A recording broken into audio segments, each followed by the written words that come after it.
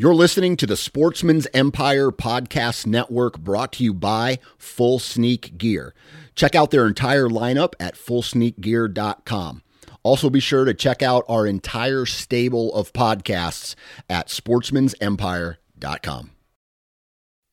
Bowtech Archery prides themselves on offering a bow for everyone.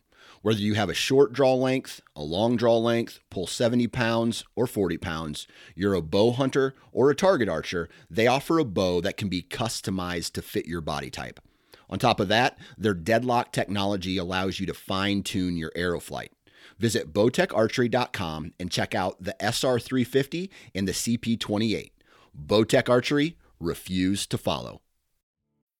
This episode is brought to you by Bumble. So, you want to find someone you're compatible with, specifically someone who's ready for a serious connection, totally open to having kids in the future, is a tall, rock-climbing Libra, and loves rom-coms with vegan pizzas on Tuesdays just as much as you do. Bumble knows that you know exactly what's right for you. So whatever it is you're looking for, Bumble's features can help you find it. Date now on Bumble.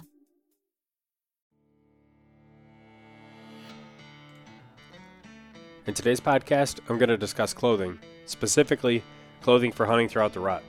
What makes this the most challenging is that, as opposed to likely any other time of the year that you have to hunt, you have the most possible range of weather, temperature, and precipitation shifts, and you're dealing with all-day sits, which, in my opinion, plays a really big factor in how you dress, especially when it comes to staying warm and alert, much more so than the same temperature and weather conditions for, say, a 3-4 hour sit.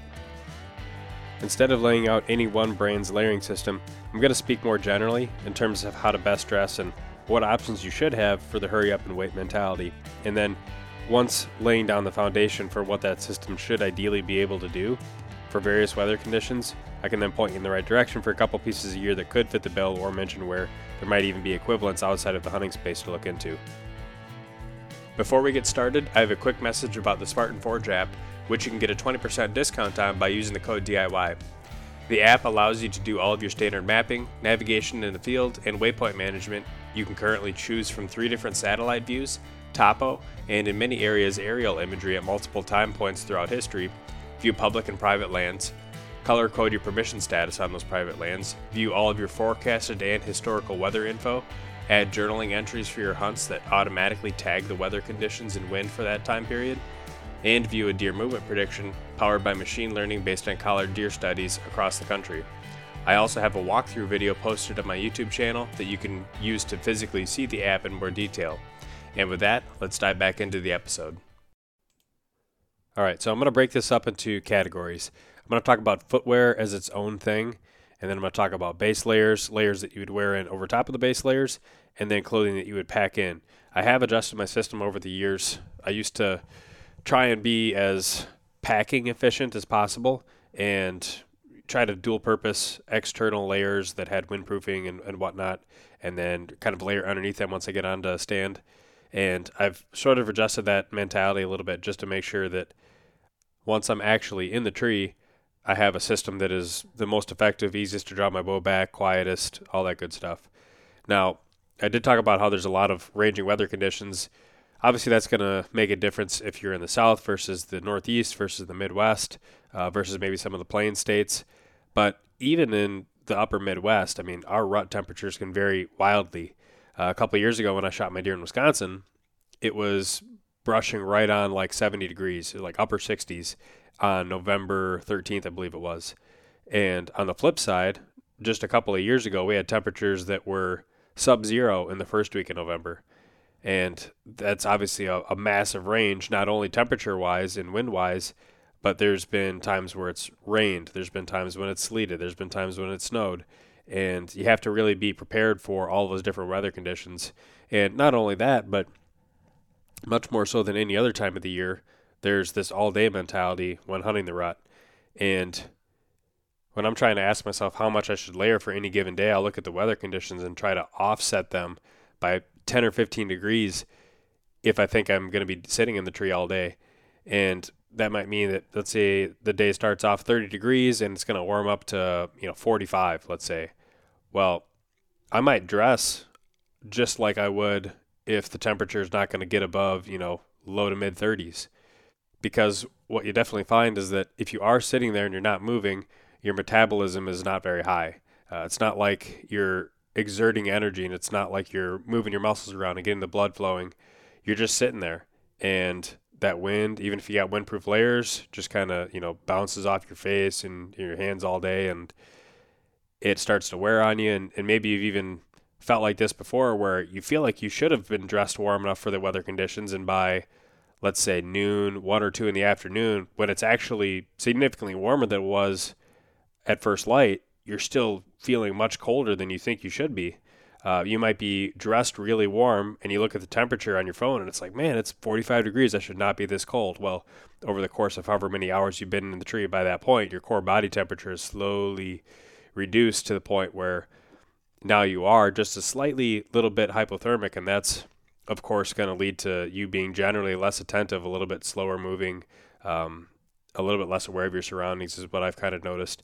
And there are things that you can do to help out with that. Obviously, a big one is if you start to really get cold, get down and, do a little lap, maybe check out and spot check an area, look for additional sign, and just that little bit of movement and getting the blood flowing, probably while wearing all of your layers.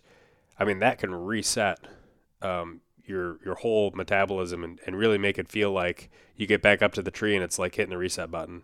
Obviously, that's not ideal. So if you can offset your layering system to where you're accounting for all day's worth of exposure, then that's generally what I would recommend. Other things you can do is just make sure that you have, food or snacks, some kind of hot beverage. If it's going to be really cold, that can make a big difference as well.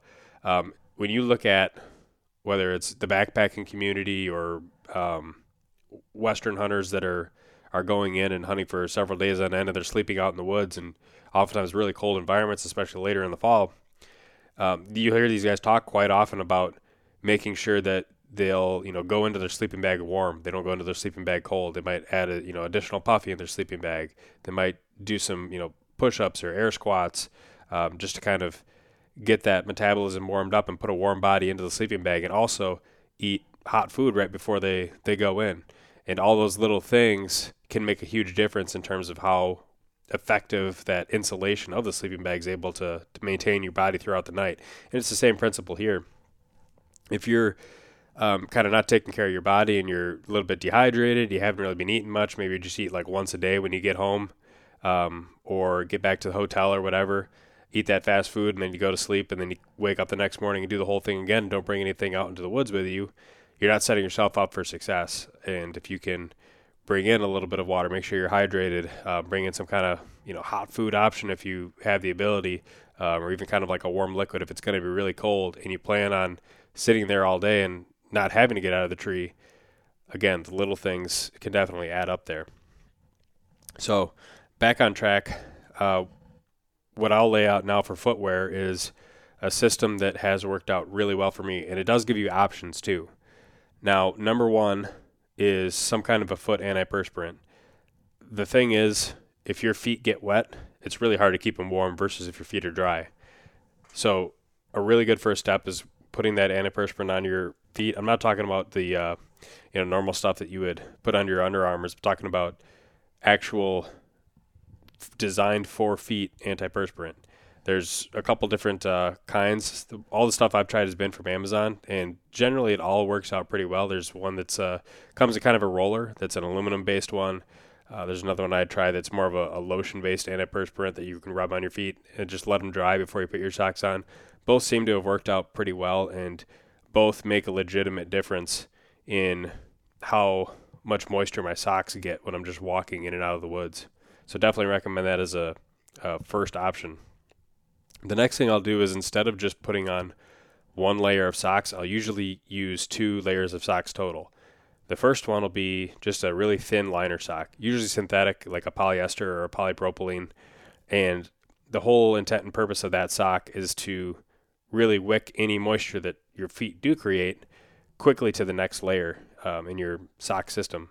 So that next layer for me would typically be a mid-weight merino-based sock or a mid-weight alpaca-based sock.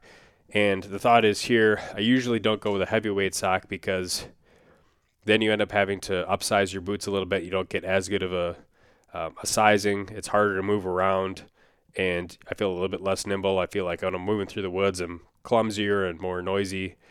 And obviously the size can take up more space on your platform, so it's just a little bit harder to deal with. And then for the actual boots themselves, there's a couple of options that I've done and have really been okay with. One is just the lightweight option, right? If you're wearing lightweight hiking boots, maybe the same ones that you wear during early season, I've got some Lowa boots that are uninsulated, and I use those scouting. I use them for turkey hunting. I use them for early season deer hunting, especially if I'm in hills, because they're nice, taller than ankle high boots, and I can lace them up nice and tight. So there's a great foot feel there. So definitely does a great job with terrain. I can wear a boot like that, and really the only thing that I need to add additionally would then be some kind of a boot blanket over the top, like an Arctic Shield boot cover would probably be the one that I would recommend, just because of how thin it is. And it's remarkable how much of a good job it does just based on that thinness of the material itself. Now, you can also buffer that heat by adding in some chemical warmers. But it seems like for me, if I'm wearing just an uninsulated hiking boot with the same sock system that I just mentioned, and I have the Arctic Shield boot covers over the top, that'll usually get me down to 20s, probably even teens. If it's an all-day sit, then I can usually start feeling them get cool. If it's teens or 20-degree temperatures, and that's about the time when I would start needing to add in chemical warmers. And you can do the same thing with uninsulated rubber boots too. The thing with rubber boots, sometimes they're going to be needed just from a water perspective if you're going to be going through, some kind of an ankle-deep or thereabouts water to get to your tree. But you're going to have to pay a little bit closer attention to make sure that your feet stay dry. And the next boot that I would talk about is going to be also one that requires you to pay a little bit more attention to keep your feet dry. And that's just a little bit heavier insulated boot. I had worn some, well, they're not rubber boots, they're EVA boots. It's a fishing company called Akara. And the Akara Nordman Extreme boot is one that I had tried out last year. And you have to be careful. If it does get wet, then it makes a little bit of a squeak and you rub the two boots together. But from a construction standpoint, imagine a normal knee-high rubber boot, but with a removable felt liner that adds quite a bit of extra warmth, and they're extremely lightweight. They're probably, a third or half the weight of normal rubber boots, just like those Tingley ultralight EVA boots are compared to a normal rubber boot. Now, again, because they're larger in physical size, they're a little bit clumsier, so I don't like walking into the woods as much with them. But on flat ground, it's not the biggest deal in the world, and they do keep my feet warmer than uninsulated boots would. I just have to watch the moisture a little bit more. And one trick that you can do if you are wearing heavier insulated boots is you can just own up to the fact that your feet might sweat walking in and create some kind of a moisture barrier that allows you to trap all of the moisture and keep it away from the actual boot itself. So in the example I gave with the heavier lined boot with that removable felt liner, you could wear just a liner sock, and there's an old bread bag trick that people used to do, and the bread bag would serve as a moisture barrier. There's also companies that make moisture barrier type socks, and effectively all you would do is just put that bread bag or whatever over your liner sock and then just step into your boot. And then when you walk in, if your feet sweat, all of that moisture is going to be trapped inside the bread bag or the moisture barrier. And then when you get to your tree, you would remove that, take that off your foot, and then you could replace with dry socks. And then you put your dry socks and your feet into those boots, and your boots are just absolutely perfectly dry. And you're going to stay much warmer than if you would have walked into the woods and just let your socks get sweaty. And of course, that sweat would then transfer into the interior lining and insulation of your boots. So those are all things you can definitely do to help make sure your feet stay dry and subsequently stay warm. I have also played around a little bit with the heated socks. I haven't tried out the heated insoles primarily because reviews have always just been really, really hit and miss. But in terms of the heated socks, they're so promising because they offer you an opportunity to add that additional heat. You can have the battery, way up by your knee if you have really long heated socks. And it allows you to walk in with a lighter insulation package and then add that exterior heat, much like the same philosophy with all the other heated garments.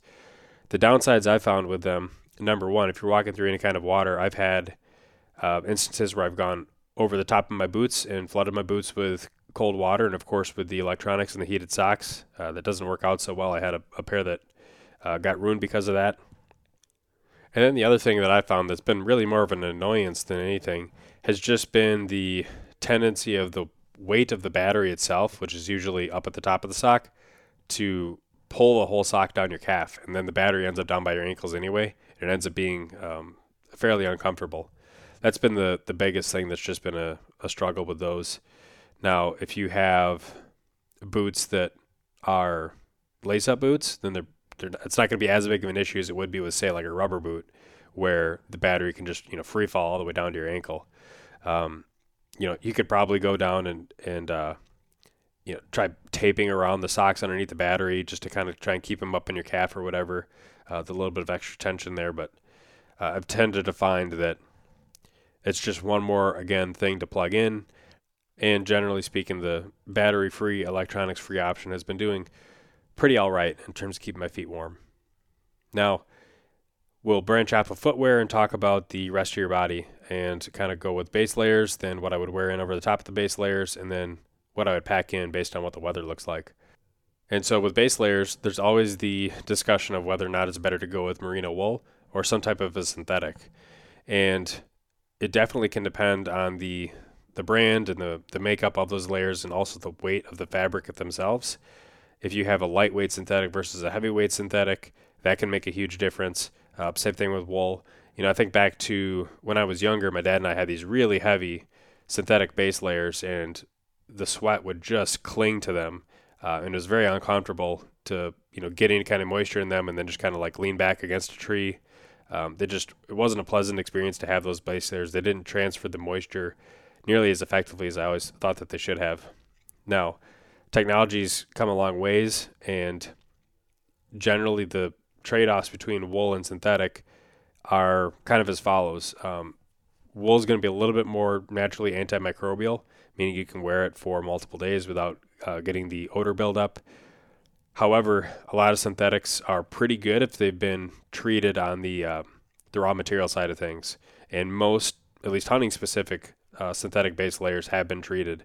And so I can find that even like if I'm turkey hunting in the spring and it's late May and I'm running and gunning up in hills and just sweating my butt off every day, I can go 3, 4, 5 days in a row just living in a synthetic base layer that's been treated for microbials, and it's not terrible. It's not as good as wool would be, but it's not bad, and certainly more comfortable running and gunning in some of that hot weather. So with synthetics, the big advantage, number one, is going to be durability and longevity, but number two is also just going to be the speed, especially with a really thin one, with how quickly you're able to transport moisture to the next layer in the system. Ultimately, if you talk to people who work at companies that offer both, and you look at them from just a textile science standpoint, there's pros and cons to either one of them. Wool, in my experience, tends to be a little bit more comfortable if it is moist compared to synthetic, but then again, synthetic dries a lot faster. If you get a wool garment sweated up, it's going to take longer to wick away and dry out. So it really comes down to personal preference as much as anything. I tend to find that if I have a really thin synthetic and then over top of that, either a midweight or heavyweight synthetic base layer or midweight or heavyweight wool base layer, that 1-2 combination has, for me, been great. So I would definitely recommend that. The synthetic thin base layer gets that moisture off your skin, and that keeps your next to skin comfort. And then you're allowing that midweight base layer to take its time a little bit more to get that moisture to continue to transport off of your body. And of course, if you don't sweat at all, then you're just getting a little bit of extra warmth and added comfort underneath your mid layers. Now, with base layers, you can get heated ones, both on the ultralight side and on the more mid or heavyweight side of things. The only big example that I know of off the top of my head from a thin base layer standpoint is the Numa heated base layers. I have the pants and the vest, and I do tend to like them. The biggest downsides from my perspective is that you can't run a huge battery with them. They come with the little proprietary batteries that fit into the pockets on the vest and the pants. Whereas if you were to go with like, an Amazon heated garment, or even like I think ScentLock makes one where you can just have a 5-volt plug-in that you can put any battery bank on. Those you can get a lot more longevity based off of a single battery. And if you are going to be sitting out there all day, then those little tiny battery packs are not going to cut it for all day use, and you have to swap them out, which can be very inconvenient if they're buried under layers and layers of clothing. So I tend to like the Numa vest more than I like the pants. Just number one, I guess, from the ease of battery swapping. Once you have them on the lower layers, it's really tough to think about changing. And with the upper layer, I tend to find that that's a really versatile heated vest that I can wear, in moderate temperatures or in cold temperatures. I can turn it on if I needed to, and if I don't need to turn it on, then it is just a nice thin next to skin base layer. A lot of times I'd wear that Numa heated vest and use that as my next to skin base layer with like a midweight merino wool over the top. Now, what I've kind of started to lean more towards on the lower body side of things is just a nice thin silk weight synthetic next to skin base layer. And then over top of that, a fleece midweight. We call it a midweight. It's kind of like a lighter midweight base layer that's heated. And that one I can run like a 10,000 milliamp hour battery pack in it. And fleece is another one of those options where it's kind of borderline between like, is it a heavy base layer or is it a lighter weight mid layer type of thing? But if you have a fleece or other polyester garment that is thin enough and breathable enough and stretchable enough, you can certainly use it as a layer that you're wearing in. If you have too heavy weight of a fleece, then you're going to overheat in it. It's not going to breathe quite as well as most of your other base layer materials. And then the heated base layer pants that I had bought off of Amazon, in case anybody's interested in looking at them, the brand is called Venustas, Venustas. They had both a shirt option and pants. I just got the pants.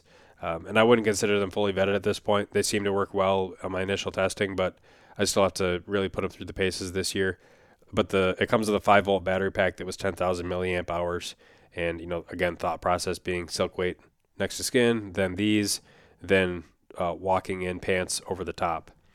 And for the pants that I would actually wear as my exteriors while I'm walking in, what I would typically almost 100% of the time use would be some kind of a soft shell pant, preferably with hip vents, so that even if I'm wearing like knee-high rubber boots, I can still vent them.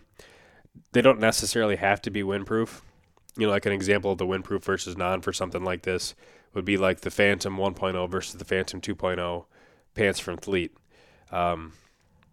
Those pants, the original versions, the 1.0s, were not fully windproof, but they were highly wind resistant, and there was no membrane to make them be fully windproof. But they were extremely breathable, nice and quiet, and very tough. The 2.0s, they added that windproof laminate inside them, and they're fully windproof. But they're not quite as quiet as the 1.0s, and they don't have quite the same amount of breathability. So if I were to go really hard in both of those and was to really push it, they both have hip vents, so that helps free a lot of that extra heat that you'd be building up. But if I knew I was going to be doing a high exertion access, I would probably lean towards the 1.0s as opposed to the 2.0s. And that's basically how I would try to guide somebody in making that decision of should you have windproof or non-windproof soft shell pants. If you're just going to be using them to walk in and you're planning on using bibs anyway, you probably don't need the extra windproofness. And I would probably say it's going to be overkill. You'd be more likely to overheat with that mid layer having the windproofing as well. Just my 2 cents on it. Now, on the flip side, if you're planning on zipping up the vents and wearing those pants as your exterior garment in the tree, then that's a different discussion, and that you probably would want to opt for the windproof versions. Now, when it comes to what I'm going to wear on my exterior when I'm walking in up top, that's going to depend quite a bit on how much exertion also I'm going to use in my access. A lot of times, if it's kind of middle of the road temperatures, let's say it's warm, let's say it's early rut or it's a warm front, and in those cases I will wear oftentimes just the base layers and maybe a vest. And that's pretty much it, because I don't want to overheat. I'm going to pack in a jacket, and I want to kind of try to maintain more or less an ability to not sweat, but at the same time not like freeze. That comfortable cool comes up, and let's be honest, it's really hard to stay comfortably cool perfectly throughout the entire duration of an access, especially if it's a long access route. You're going to have some amount of variation. Usually you start off cool and kind of warm up, and then maybe get to a higher exertion area, and then you have to maybe slow down, take a little bit of a break, cool off a little bit, or maybe it just means taking off the vest and continuing to push for a little bit. I'll do that quite a bit too. If it's really cold especially, I might overdress initially, knowing that I'm going to take one of those exterior layers and plan on taking it off, maybe midway through my access. But I would usually choose a wind-resistant fleece or a wind-resistant soft shell vest. Those are kind of be my go-tos from an exterior standpoint while walking in. Another option could be like a full-on jacket soft shell, but I don't seem to find myself doing that quite as much. Usually it seems like the vest is enough to keep the harsh wind from blowing through the base layers and super chilling me, but at the same point in time it allows me to vent quite a bit and not overheat because of the lack of the material on the sleeves. And the way that I layer, these exterior garments that I'm wearing on the access are going to become mid layers once I'm in the tree. So that's something to keep in mind too. And from that standpoint, what I did a lot last season and will probably continue to do is had a fleece mid-weight heated vest. One of those ones, again, off of Amazon that you could plug a 5-volt battery bank into, and I could have one of those like 30,000 milliamp power banks. You don't get quite the same amount of warmth next to skin as you would get off of the Numa base layer, but you get the longevity. You get the all day, and if you have 2 of those 30,000 milliamp battery packs, that'll easily get you through dark to dark, and then you can just swap through, charge one day, use the other one, and then just keep swapping them out, and you'll be able to get all day warmth there.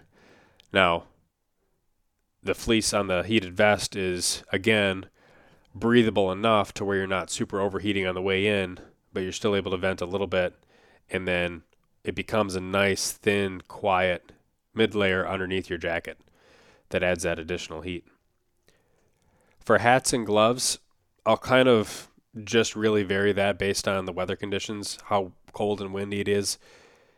If I'm accessing with a boat or I'm accessing with like a bicycle, let's say if it's like a logging road-based access or water-based access, then I'll usually have a separate pair of like really heavy-duty gloves, just because I'm not going to be doing high exertion and I could be having high wind speeds against my hands, and that can just be brutal. So if I have a bike or if I'm using a boat, I'll have like those big heavyweight chopper mitts that I'll wear usually on the access in, and then they'll just stay with my bike or stay with the boat. But if I'm just walking in, if it's mild, I might wear a thin pair of liner gloves. I might not wear gloves at all. It just depends. A lot of times I might not wear gloves while I'm accessing. I might just have my hands in my vest pocket or something like that. And for a hat, again, just depending on how the weather is, if it's not too bad, like if it's warm for the rut, I might just wear a ball cap, right? If it's, cooler, or if it's even cold, I might wear my heavyweight cap that I'm going to wear once I'm on the tree. But what I might do is just lightly drape that hat on the top of my head and not pull it down all the way, close down to my ears. And that allows you to regulate your heat really well. And then, of course, if you start to really exert, then you can always take the hat off entirely. But this will allow me to not have to carry in 2 separate hats, one for the access and then one for once you're at the tree. Same thing with the gloves. I'm not a huge fan of carrying additional stuff that I don't need to carry, so that's how I would multitask and multi-purpose all of the equipment that I'd be using here. Nothing that I've talked about so far are things that I would totally ditch once I get to the tree. Now, for the layers that I would pack in, this one is probably the biggest in terms of variance for what the weather conditions have in store. If it's going to be super warm, then maybe I don't carry anything in. Maybe I just use that system that I had already and throw on a camo pullover or something along those lines. Maybe I just have the windproof soft shells for top and bottom, and that's one of those scenarios where I'd probably wear the pants soft shells in, but just have the hip vents opened up, and then to carry in the jacket, put it on once I get to the tree. And if it's going to be colder, then I usually switch to the bibs and parka. Those would be the two pieces that I would carry in for my upper and lower body. And then I would also pack in a hand muff. So 3 pieces in total. And in my closet right now, I have a lot of different options that I can choose from based on the conditions. And it's more or less totally going to be based on how am I going to feel and how am I going to operate when I'm at the tree. I don't really care anything about access for these layers. I'm just thinking about in the tree functionality. And this is one of those, departures from where I used to try and save space and pack more efficiently and carry in less weight, where I'd get to the tree and then I would maybe, take off the exterior layer that I had worn on the way in, stuff in a puffy jacket underneath, and then put the outer shell back over the top. And that always meant that I had to oversize my shell, so I'd have to have maybe, let's say, like an XL, whereas normally I might wear a large. And then that made it hard to size things appropriately. And it always seemed like it just wasn't quite as comfortable. I didn't have quite the same amount of shoulder mobility. I could a lot of times feel the inside of the jacket fabric rubbing against the outer surface of the puffy jacket. And I could feel that noise and hear that noise. And even if the deer couldn't hear it, it still was kind of irritating a little bit. And so now I just kind of have gone to, I'm just thinking about comfort, and I'm carrying those 3 pieces of gear. And if those things are heavy, so be it. Once I get to the tree, I'll be glad that I had them. Now, for bibs, in my opinion, sound doesn't matter quite as much. So if you had a pair of bibs like, the Sitka Incinerator or something like that, where it's waterproof and windproof, and you had just kind of like a brushed finish, and it's not as quiet as like a heavy pile fleece. If you're like hunting in single digits or colder with no wind, that could start to matter a little bit. But you're really not moving a whole lot with your lower body. Even with a saddle, you're not moving the lower body quite a bit. So from a noise perspective, even with a waterproof, windproof laminate layer and a lightly brushed surface finish, I wouldn't wear like super crinkly puffy pants for an exterior layer, but I'd be fine with most any other options in terms of bibs. And from an insulation perspective and a weather protection standpoint, those are a great option or similar options, right? So some kind of a laminate, some kind of a soft finish, and then as much insulation as you think you're going to need. And from this standpoint too, the key thing for me is you got to have at least zippers on the legs that go up to like the crotch level, preferably a few inches higher. Because any lower than that, like a lot of bibs might have knee-high zippers, it's really hard to put those bibs on without taking your boots off. And so having the full-length zippers makes a huge difference there. If the zippers run the entire length of the side of the bibs, that's great. Makes it even easier to put those things on. Now, when it comes to the parka, it's a little bit different. Noise matters a little bit more to me there. And there's nothing more quiet than just a really high loft fleece in the exterior. The downside, of course, is that it adds a lot of bulk to the garment itself.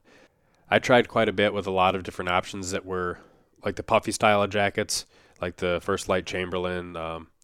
Even like Fleet has some really good puffy jackets, and they work good for middle temperatures, but when it gets super cold, I still don't prefer them as my external layer. I'd still much prefer the parka style. And something like the waterproof, windproof laminate with a brushed finish is going to work just fine for the vast majority of rut scenarios. When we're talking like late season, super cold and dry, then my opinion starts to change a little bit. But for rut, that type of garment's going to be totally good. And I'm thinking more about how does this thing fit my body? How much freedom of movement do I have when I try and draw my bow back in a goofy position? How much freedom of movement do I have when I'm trying to execute a shot? Those are things that matter to me quite a bit. And, how does the collar, move with my head when I move my head back and forth? Does it work well with a beanie? Does it work well with a face mask? That sort of stuff. So it's all kind of based on function. And, the quieter the better, but I'm not going to necessarily say you have to have something that's totally dead quiet. For example, I have a Sitka Fanatic jacket, and that thing's great, and is awesome for really late season, dead calm, single digits, 0, teens, where you want to be absolutely as quiet as possible, drawing that bow back, and you can move your head left and right and kind of scan, and there's zero noise that your beard hairs or your hat's making against the garment. But it's definitely not needed in my experience for temps in the, let's say, 20s, 30s, 40s, if you have any kind of wind, especially, that is enough to overcome that tiny little bit of fabric noise that you would have otherwise. So got a lot of options there. The other thing that certainly can come into play is inclement weather. If you have rain, sleet, snow, which are all absolutely very possible options, then you get to account for that. And that was one of those things where we're looking at the high pile fleece. It didn't do so well with precipitation because it would just fill up the fleece, and then you have to dry it out at the end of your hunt. Whereas if you have layers that are waterproof, windproof, really the only difference a lot of times between those two types of laminates, the waterproof and the windproof, would be that maybe one is fully taped or welded seams and the other one is not. And so therefore one is quote unquote waterproof, one isn't. But from a practical standpoint, they're both going to be pretty waterproof. There are some differences there. Like, for example, the Gore Windstopper is not the same fabric as Gore-Tex. That would be like the stuff they would put in their rainwear. And it's a little bit generally quieter from that standpoint. That's why they put that in the Sitka Fanatic, whereas they put like the actual Gore-Tex in the incinerator. There's a few other, pretty much all of the major clothing brand companies have options for garments that have windproof layers in them and windproof laminates. Scentlock, for example, they have their Fortress series, and I think they have the Hydrotherm as well, which have those waterproof laminates. Now, they also have something that's more similar to the Fanatic in that it's ultra quiet and made for more late season. And the thing about that one is the way that they get their quietness from a garment standpoint is they don't have a laminate like many of the other garments would have. It's heavily insulated, and the different weaves of the fabric make it highly wind resistant, but it also doesn't have that laminate. And so that makes it even down to like -8 degrees when I tested clothes last year. That garment, the Divergent, as well as the Sitka Fanatic, were neck and neck in terms of having absolutely almost no noise in those below zero temperatures. Whereas a lot of the other garments were kind of, I would call the middle of the road, the ones that had laminates. Usually you'd have that, flag flapping in the wind or that, tarp noise when it got that cold. But if it's teens, if it's 20s, usually it's not going to be any issue whatsoever. So if you need the weather protection, don't feel shy to go ahead and pick up something that has a laminate, bring that out into the woods. If it's going to be rainy, if it's going to be windy, the deer aren't going to hear that anyway. Bring your rain gear and wear that as an exterior layer. That's going to be fine too, especially if you're hunting, late pre-rut and you want to hunt a scrape and it's going to rain like it is for me this coming week. I can see in the forecast it's going to rain possibly off and on for like 3 days in conjunction with a cold front hitting. You better believe that I want to be sitting over top one of those scrapes once that rain starts to let up. And so I would have no qualms in that scenario just wearing a legit rain gear as my external layer to keep me dry, because with those temperatures and any kind of wind, I'm not super worried about the noise aspect. But you got to definitely keep that in mind, especially if it's going to be cold and calm, which, again, rare, but it can happen. That couple of years ago scenario when we had ultra, ultra cold, we were actually in Missouri at the time, so we didn't even get the worst of it. But it was, 40s that dropped down into 30s, that dropped down into 20s, with winds and precipitation, rain that turned to sleet, that turned into snow. And that was the evening that I ended up shooting my buck. But then for everybody else that happened to be down there, that next day after the front had passed, it was like 13 degrees and dead calm with, snow and kind of an icy mix laying on the ground. And then shift that further north to, Iowa, Minnesota, Wisconsin, and it was like below zero, dead calm. And that's one of those scenarios where now you probably don't want that waterproof, windproof laminate or the, lightly brushed fabric as much as you would like in that scenario to have more of a high pile fleece exterior to really cut down on all that extra noise. So maybe that gives you some additional food for thought.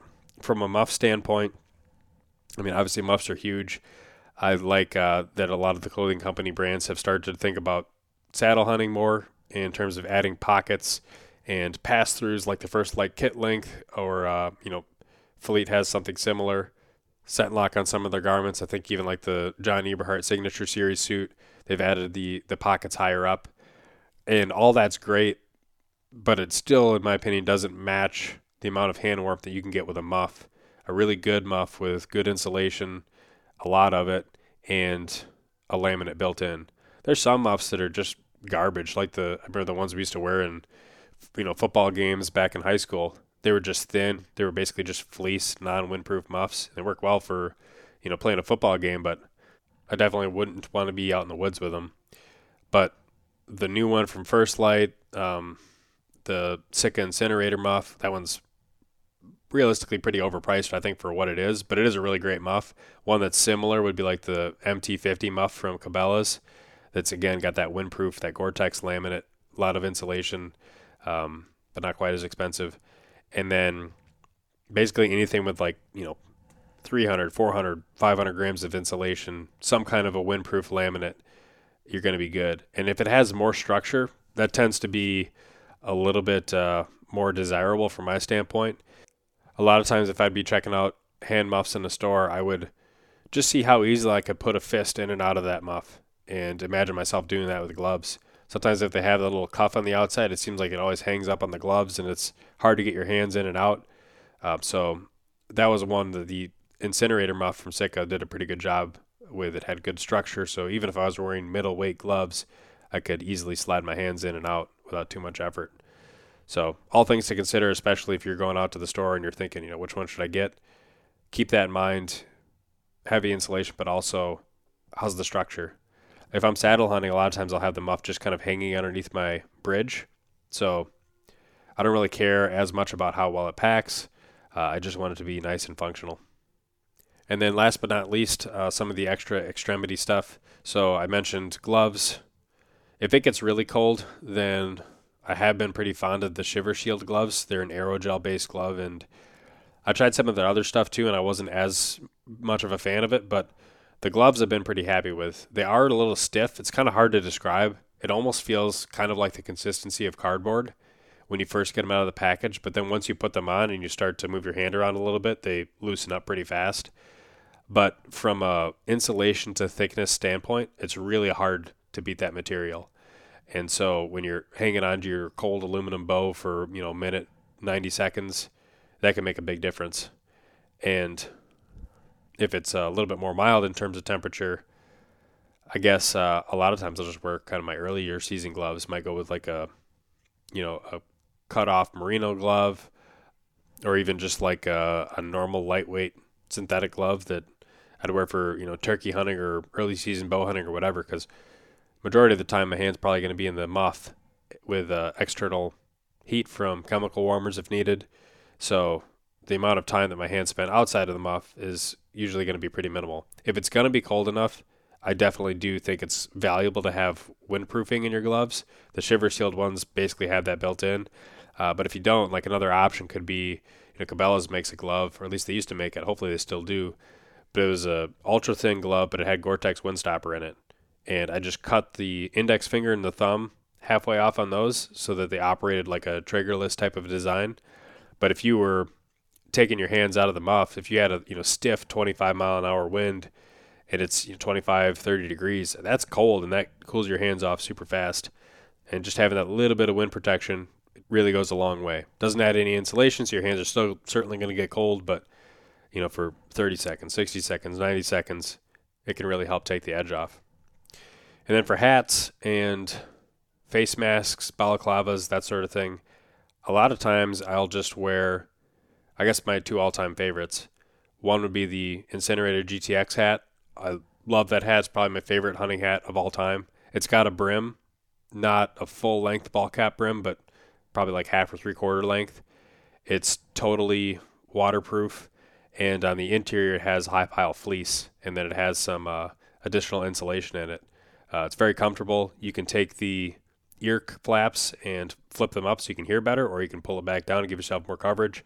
I've worn that hat when it's literally been freezing rain and gotten back to the truck and I have icicles hanging off the bill of the hat and my head's still warm and dry, and I can wear it, as a late season hat. I can wear it as a mid-season hat. If it's, moderate temperatures, I can walk in with it kind of, sitting on top of my head, and then once I get to the stand, I don't have to put the ear flaps down unless I need them.